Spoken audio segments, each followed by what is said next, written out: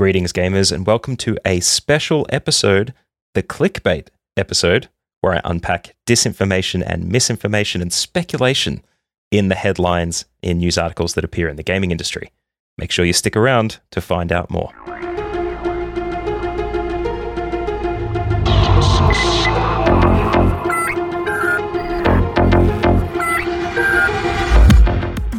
Welcome back to The Dead Drop, your secret cache of game news delivered safely and securely to your podcast player.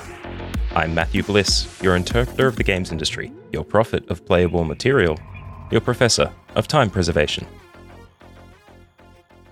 And I've got a bee in my bonnet this week, guys.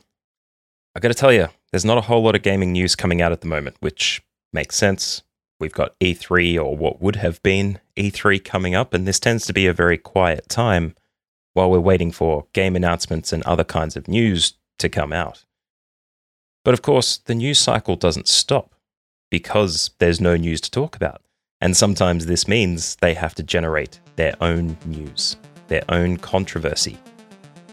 And so I'm taking it upon myself this episode to do a clickbait special, where I want to talk about 3 particular articles that I spotted this week that are 3 prime examples of the kind of misinformation, speculative news journalism in the gaming industry that tries to drum up conversation, drum up debate, and make people infuriated and inflamed, and more importantly, clicking through to the material that they're trying to provide.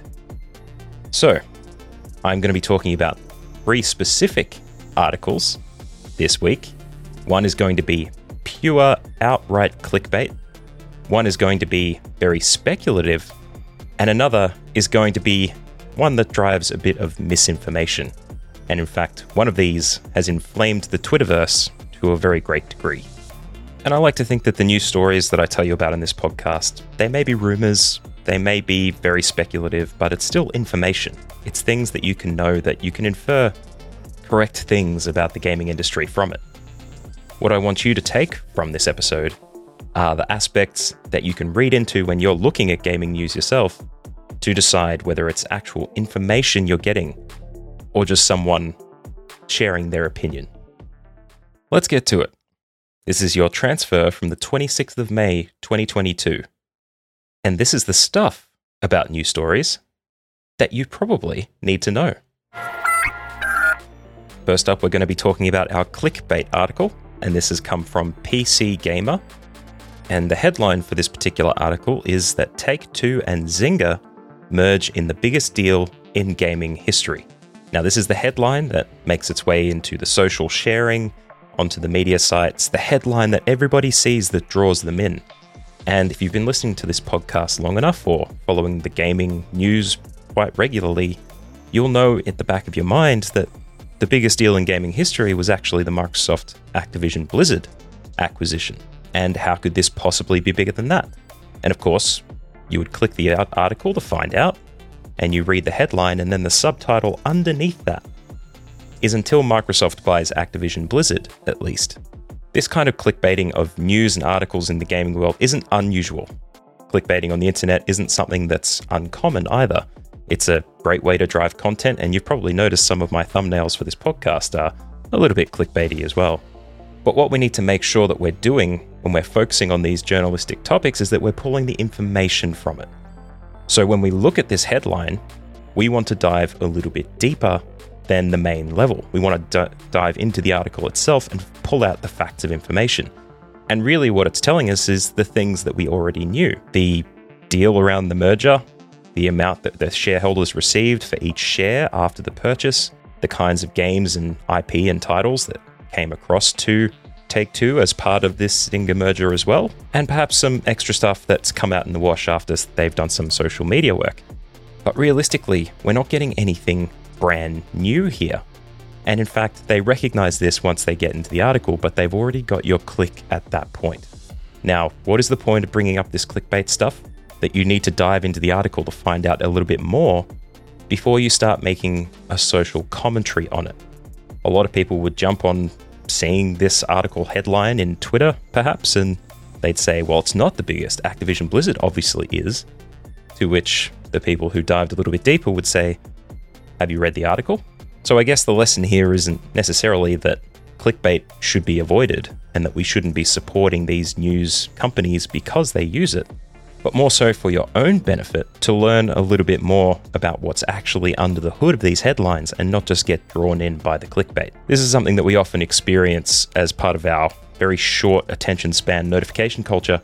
We'll read a headline and infer the rest of the information, but diving in and reading a little bit deeper is much better. And trust me, you'll know a whole lot more. Next up on our list is a misinformation, or at least an inferring misinformation article that really inflamed the internet and had people sharing their own opinions about Xbox Game Pass and the fact that Microsoft doesn't currently have any AAA titles remaining to be released for this year. This article has come from Kotaku, and the headline is, "Former Xbox Vice President Worried Game Pass Could Hurt the Industry." Now, this isn't an uncommon opinion. This is one that a lot of people have shared, especially with streaming services coming to the fore. The idea of having a subscription service attached to playing games means that the old buying things for $70, $80 might be disappearing, and game companies might be making less money because of it. Now, that's just the headline. If we dive in a little bit deeper, we realize that Ed Fries, the former Microsoft vice president, was on a podcast sharing these opinions and not having really interacted with Microsoft for a very long time. He was sharing his opinion, comparing Xbox Game Pass to Spotify and what Spotify did for the industry, but the article, if you read deeper, later debunks the idea that Spotify has destroyed the music industry in the same way he's inferring about the games industry. Spotify is increasing its ability to create opportunities for musicians.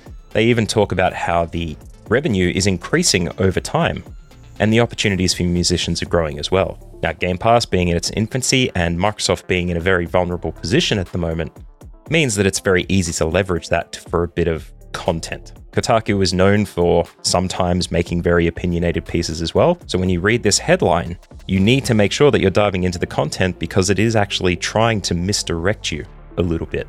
It's trying to say that maybe Game Pass is in trouble. All sources seem to say that it isn't. Have a read of that article, jump in, it'll be in the show notes like all of the other articles that I've mentioned today, and you can have a very good idea of what I mean. Lastly, we've got an article from GameDebate.com that states Deus Ex, Tomb Raider, and Thief could be getting more sequels, remakes, remasters, or spin-offs. This obviously refers to the Embracer Group acquiring those Western studios from Square Enix more recently. These three IPs made it into the news for the most part when this deal happened, but there's no other new information in there actually inferring that there could be any of these things.